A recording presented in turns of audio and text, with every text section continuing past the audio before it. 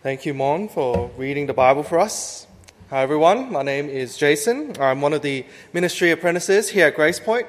Normally, I'm at the Lidcombe campus, but today I've come to bring God's word to you guys today. What a great privilege it is. And before we begin, let me pray for us. Let's pray. Heavenly Father, we come now to hear from your word. Open our eyes that we may see the riches of your word. But most importantly, open our eyes to see Jesus, who he is, his great love for us, and his willingness to die for sinners like us. We pray in Jesus' name. Amen. Was there ever a time when you knew someone was going to fail you? I could remember when I was a kid, I would go to the arcades with my parents, and I liked to play the rainbow coin toss game. When you throw a coin and hoping it will land between the lines of a rainbow. And my dad knew I wasn't good at it, and yet he still forked out quite a bit of money just so that I can literally toss those coins away. And he did it because he knew I would enjoy playing the game. And now, that's a very small example of me failing my dad. And that's nothing compared to what we're about to see. I'm sure the parents here can echo with the kids, perhaps literally or not literally, throwing money away. But in Mark 14, we will see something similar in the life of Jesus. He knew what was going to happen. He knew his disciples were going to let him down, and yet he still loved them. For Mark 14, if we can understand how much Jesus loves us, how much he sacrificed for us, then we'll surely know how much our sin cost him, and our thankfulness for the cross will surely grow. So as we look at Mark 14, today's sermon will have 3 points. Firstly, our Savior knew. Secondly, our Savior knew our sins. And lastly, our Savior died for our sins. Our Savior knew our sins, and our Savior died for our sins. And as we hear from God's word today, I hope and pray that the Holy Spirit will convict you of this truth, that Jesus knew you were going to fail him, but that's why he came to die. We're now at point 1, our Savior knew. Firstly, I want to start with some important context. We didn't read this in the Bible reading, but Mark chapter 14 actually starts with the plot to arrest Jesus and the anointing at Bethany. And this chapter marks the beginning of the Passion narrative, Jesus' death and resurrection, the very center of the gospel. And one thing to note about this chapter is that, unlike the previous chapters in Mark, the Passion narrative is one continuous narrative from beginning to end. One continuous narrative. And this is significant because the Passion narrative together makes one big point, and that is Jesus died for our sins. And as we dive into the narrative, Mark makes it abundantly clear for us that Jesus died for our sins. Let us take a tour through Mark 14. Mark 14 is an action-packed chapter. There are so many significant events that happen one after the other. But we're not going to look closely at all of them. But reading through this chapter, I do notice one continuing thread. And the one continuing thread that I see is that all of Jesus' predictions come true. All of Jesus' predictions come true. Let's take a look at some of them, shall we? We'll look at verse 12. Verse 12. And the disciples are asking, where does Jesus want to eat the Passover? And Jesus goes on to tell them where and how. And Jesus is very, very precise here. And we read in verse 16, the disciples left, went into the city, and found things just as Jesus had told them. Jesus' prediction came true. That's the first one. We now come to the second one. Now, during the Passover, Jesus predicted his betrayal. We read in verse 18. While they were reclining at the table eating, he said, "Truly I tell you, One of you will betray me, one who is eating with me. And later in the chapter, we see this come true. Judas comes to betray Jesus. And more than that, at the Garden of Gethsemane, Jesus knew the exact moment Judas would come.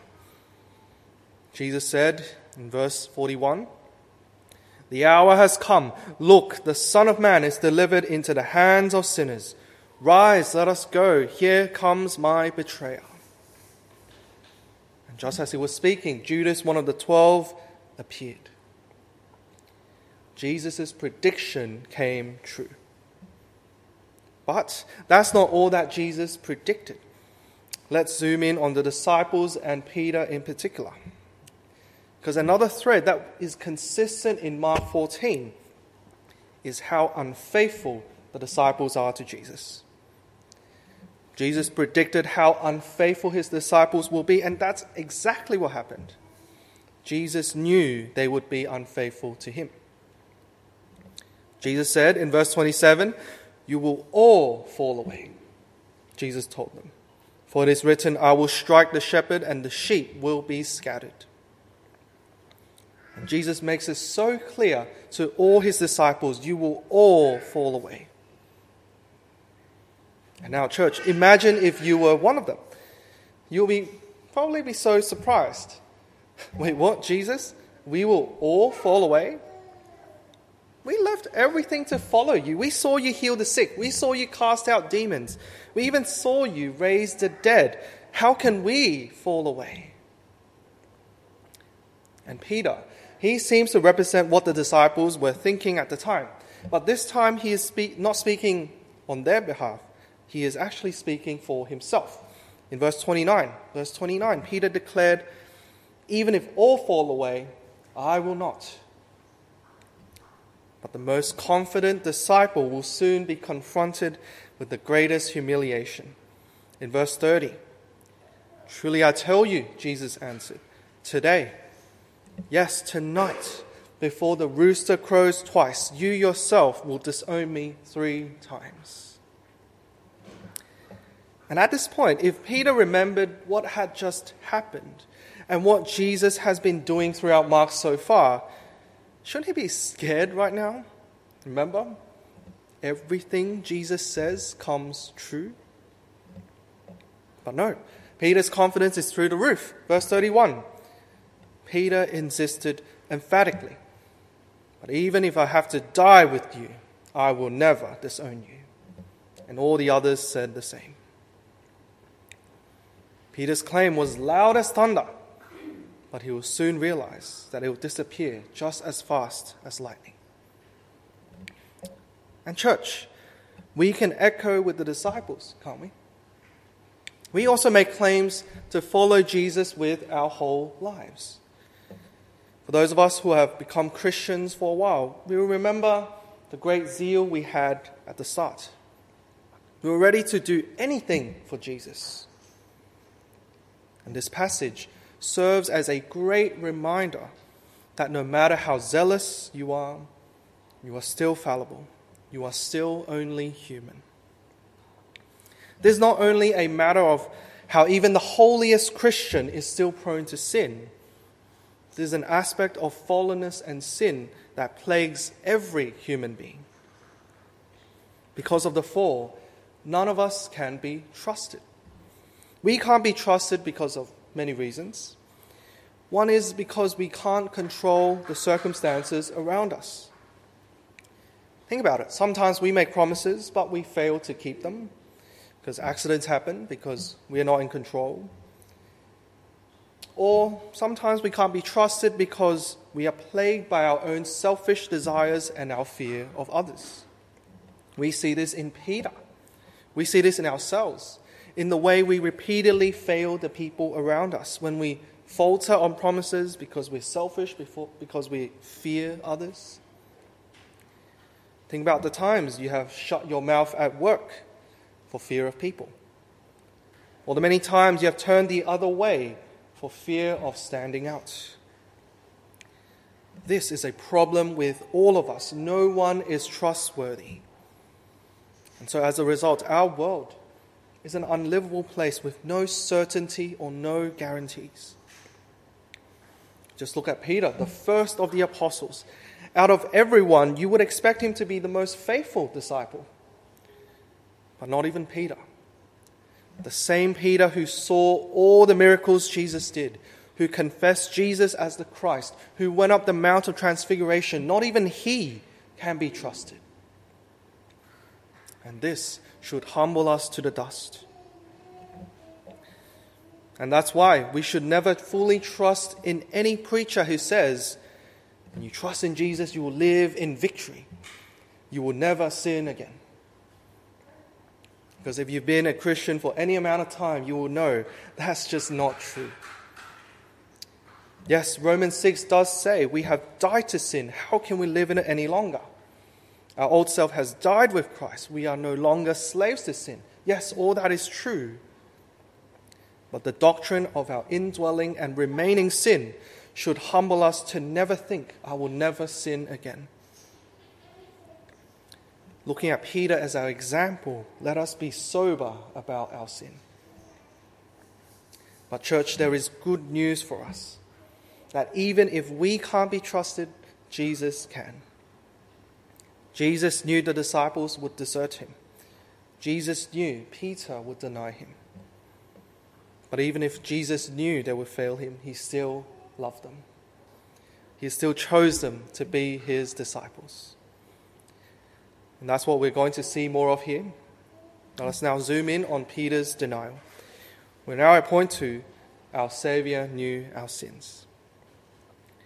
Come down with me to verse 66. Verse 66. And this is after Jesus has been arrested and unfairly tried. Verse 66. While Peter was below in the courtyard, one of the servant girls of the high priest came by. When she saw Peter warming himself, she looked closely at him. You also were with that Nazarene Jesus, she said. But he denied it. I don't understand what you're talking about, he said, and went out into the entryway. Oh, how the mighty has fallen. We all knew this was going to happen, and it's happening exactly as Jesus predicted. Jesus knew. Again, this account is written to remind us, church, even the godliest Christian still can't be fully trusted. And that even after conversion and renewal by the Holy Spirit, we are all liable to fall into sin still. But more than that, notice this small detail. Notice how small the temptation was for Peter. The first thing that triggered his denial is a casual remark by a servant girl. She didn't intend to insult him or to pick a fight, but even the smallest remark can begin to cause the downfall of the great apostle. Peter has just said to Jesus, even if I have to die with you, I will never disown you. But he wasn't even with Jesus in the unfair trial. And something much lighter than death itself, it's just an innocent remark of a servant girl. Even that is enough to make him disown Jesus. Church, let us remember that no temptation is too small to cause us to sin. No temptation is too small to cause us to sin. Peter's downfall should help us see how important humility is, how important daily watchfulness is, how important daily prayerfulness is. Don't make light of temptations because they seem small and insignificant. One little spark can cause a great fire. One little leak can sink a great ship. And one little temptation can bring out all the sinful tendencies from our hearts. May we be aware of our indwelling sin and guard our hearts against temptation each day. And now, let me draw your attention to the last verse in the chapter, verse 72. Verse 72. Immediately the rooster crowed the second time. Then Peter remembered the word Jesus had spoken to him. Before the rooster crows twice, you will disown me 3 times. and he broke down and wept. Again, this is happening exactly as Jesus predicted. Jesus knew. And who can imagine Peter's feelings at this moment? Who can imagine the shame, the confusion, and the bitter remorse that must have overwhelmed him? When Peter confessed Jesus as the Christ in Mark 8, Jesus especially warned his disciples, "If anyone is ashamed of me and my words in this adulterous and sinful generation, the Son of Man will be ashamed of him when he comes in his Father's glory with the holy angels." But now, billows of shame wash over Peter because he was ashamed of Jesus. He had 3 chances and he still failed him. He was warned before, but he only doubled down on his own pride. He was out there ashamed of Jesus while his Lord was arrested and stands in front of an unfair court. One commentator said it well: the rock on which Christ will build his church has now turned into a pile of sand. And church, you might have heard this 100 times. You might have even wept at your own sin, like Peter. When your habitual sin comes back, when you suddenly succumb to great temptation, the moment you realize you have sinned against your Lord who died for you. Church, if that's how you have felt many, many times, and if you have felt like your Christian life is filled with sin and sorrow, then let me remind you from God's word that there is good news. And the good news for us all is that no matter how many times we've felt like Peter here, God's grace in the gospel covers all your sins. 2 Corinthians 7:10 says, "Godly sorrow brings repentance that leads to salvation and leaves no regret." If you repent of your sins, forgiveness is possible through the one who is faithful, through the one who won't deny you even when you deny him, through the one whose promises will not fail. Notice this, church. When Jesus predicted his arrest, Jesus knew his disciples would desert him. And yet, he willingly walked to the cross for the very same disciples who would desert him. And when Jesus predicted Peter's denial, Jesus knew Peter would deny him 3 times. And yet he willingly died for the same Peter. And so in the same way, church, Jesus knew you would sin against him. Even before you were born, Jesus knew the exact sins you would commit.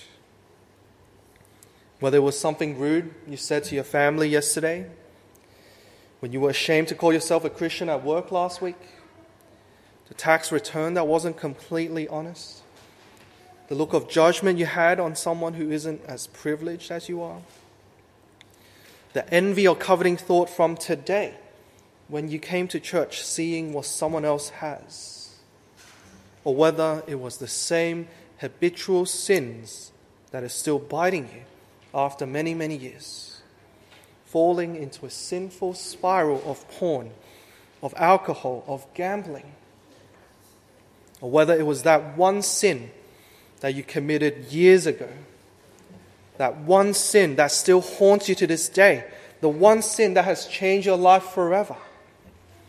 Church, all these sins are truly grievous to the Lord. Yes, the Lord hates all the sins that you have committed. But Jesus knows all your sins. Jesus knew you would sin against him. And yet, even when he knows, he still willingly died on the cross for you. All your sins, he willingly took on all your sins at the cross. That's exactly the reason why Jesus went to the cross.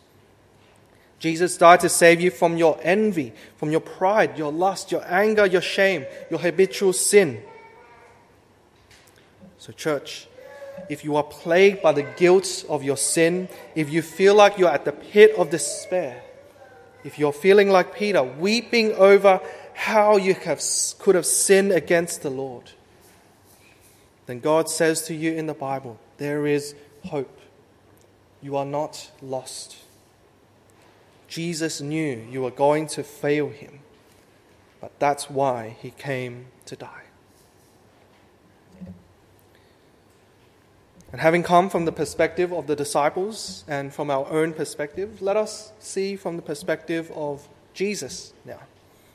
Let us encounter Jesus who willingly died for us. We're now at point 3. Our Savior died for our sins.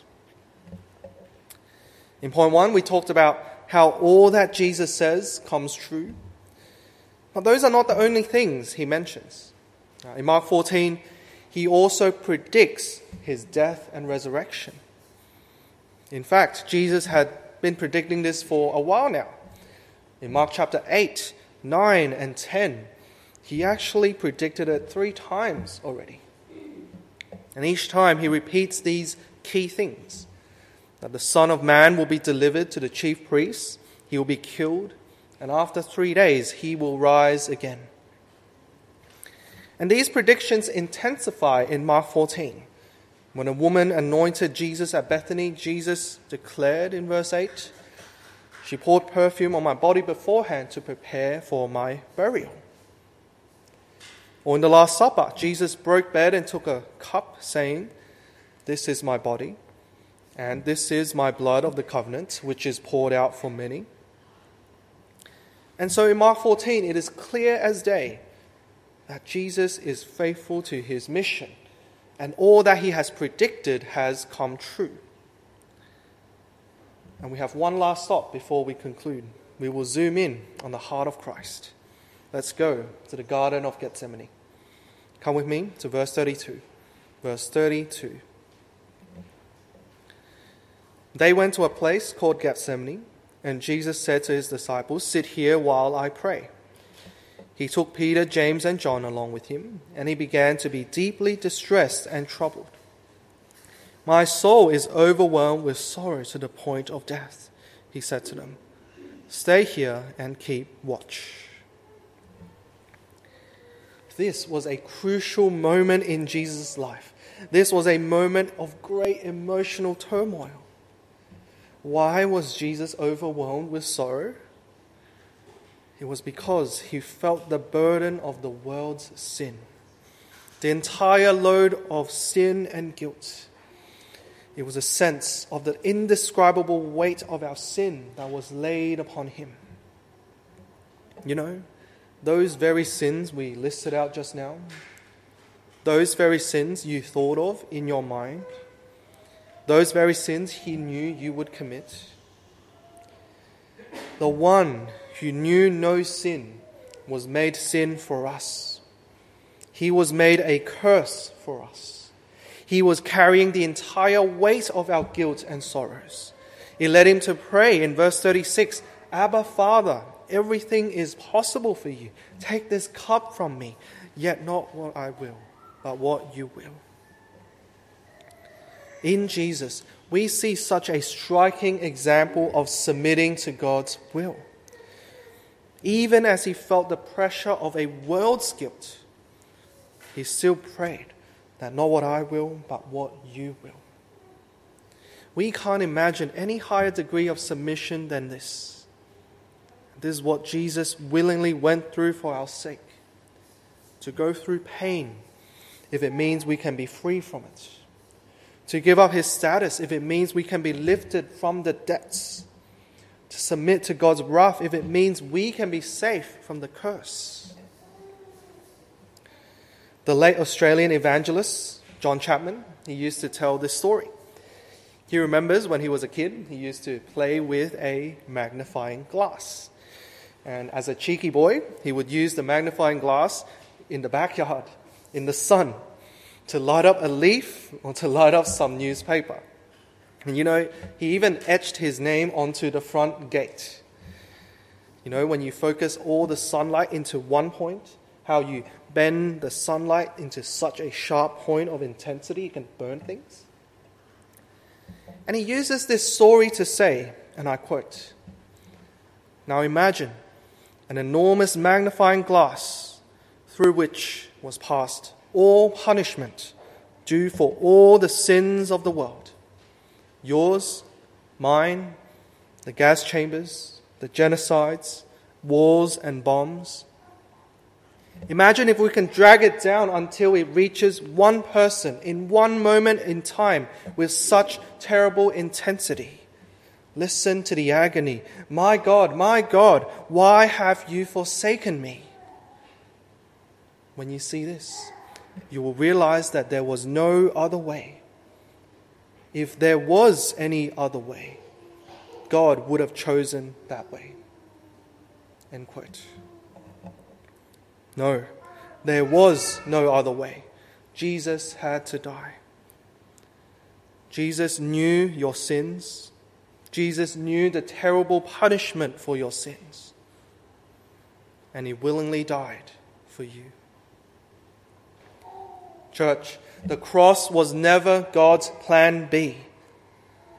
You might have this preconceived notion that because things went wrong in the Garden of Eden, because Adam ate that fruit, that God quickly had to come up with a plan B. But no, the cross was not a plan B. The cross was central to God's plan of salvation and redemption. The covenant of grace that Jesus willingly went to the cross for, it was instituted in eternity past to save sinners like you and me. When Jesus was in Gethsemane, he knew the weight of sin he would have to bear upon his shoulders. When Jesus chose his disciples, he knew one day they would all desert him. And yet, despite knowing all this, it didn't stop him from choosing them to be his disciples. And didn't stop him from dying on the cross for their sins. Church, this is so remarkable. We can take comfort in the fact that Jesus didn't cast us away because of our failures and imperfections. He already knows what they are. He takes us just like a husband takes his wife, with all our blemishes, all our defects. He knew what we were like before we trusted in him. We were wicked, we were guilty, we were great sinners, and yet he loved us. He knew what we will be after becoming Christians. We will be weak, we will still fail him, we will still sin, and yet he still loves us. He takes us with all our shortcomings, and he takes all of it to save us. Jesus knew you were going to fail him, but that's why he came to die. And as we close, I want to address two groups of people. Firstly, I want to speak to those of us in the room who are not yet Christians, or those of us who have been to church for a while, but you are still a bit unsure about where you stand with Jesus. Let me say this. If you have never wept over your sins like Peter has here, if you've never felt regret or remorse or sorrow for your sin, then I'm not sure whether you can call yourself a Christian. A true Christian will know that sin is not only breaking God's law, but breaking God's heart.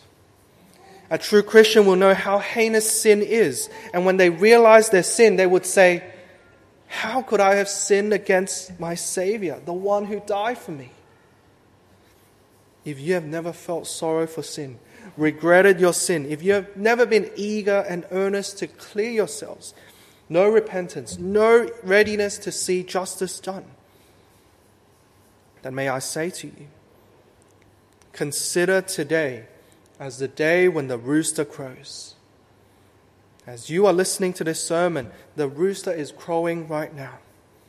And what I mean is this: today is the day when God is calling you to repent of your sins and trust in Jesus. Today is the day when you hear of God's warning. He knows all your sins. He knows even your unwillingness to trust in him. But today is also the day when you hear how willing is our Savior to die for sinners like you and me. He knew all our sins, and yet he willingly went to the cross. today. Do not ignore the Saviour's call. Come to him, the one who knew no sin, who was made sin for you. And I also want to speak to Christians in the room. If you can identify with Peter, then let me ask you these questions. Firstly, have you been so proud to say, I will never disown Jesus? Then if you have, let me remind you that if even Peter fell, then you are not immune to it. Even the holiest Christian is still prone to sin. Don't make light of temptations because they seem small and insignificant. But let us be humble, be watchful daily, and be prayerful daily. Secondly, when you are confronted with sin, how do you respond?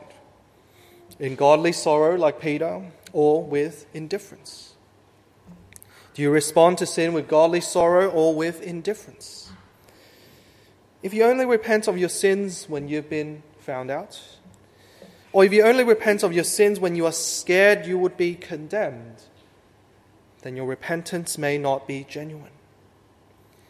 2 Corinthians 7:10 says, godly sorrow brings repentance that leads to salvation and leaves no regret. But worldly sorrow brings death. Consider your repentance then, and see if you display godly sorrow that leads to salvation, or only worldly sorrow that brings death.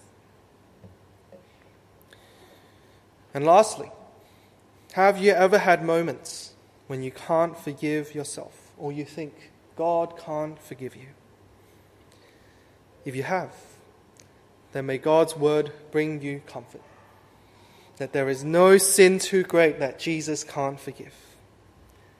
Jesus knew all your sins. Jesus knew all your failings, and he can forgive you, and he does forgive you if you lay them all at the foot of the cross.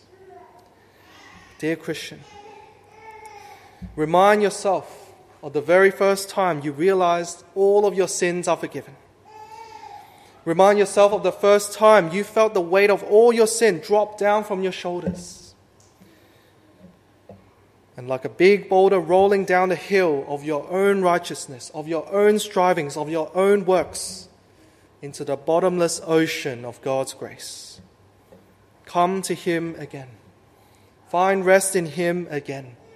Cast your burdens of your sin onto him again, and find yourselves in the bottomless ocean of God's grace again.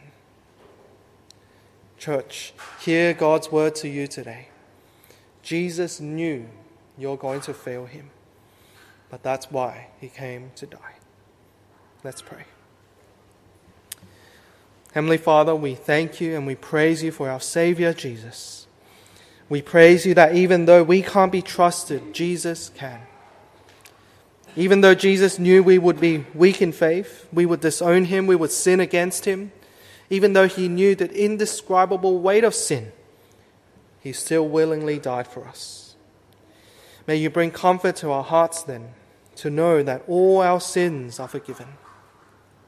Remind us of the bottomless ocean of your grace, and may we know the dangers of sin. Be ever watchful and prayerful, lest we fall into temptation. Watch over your saints, be gracious to us, and lead us not into temptation. In Jesus' name we pray.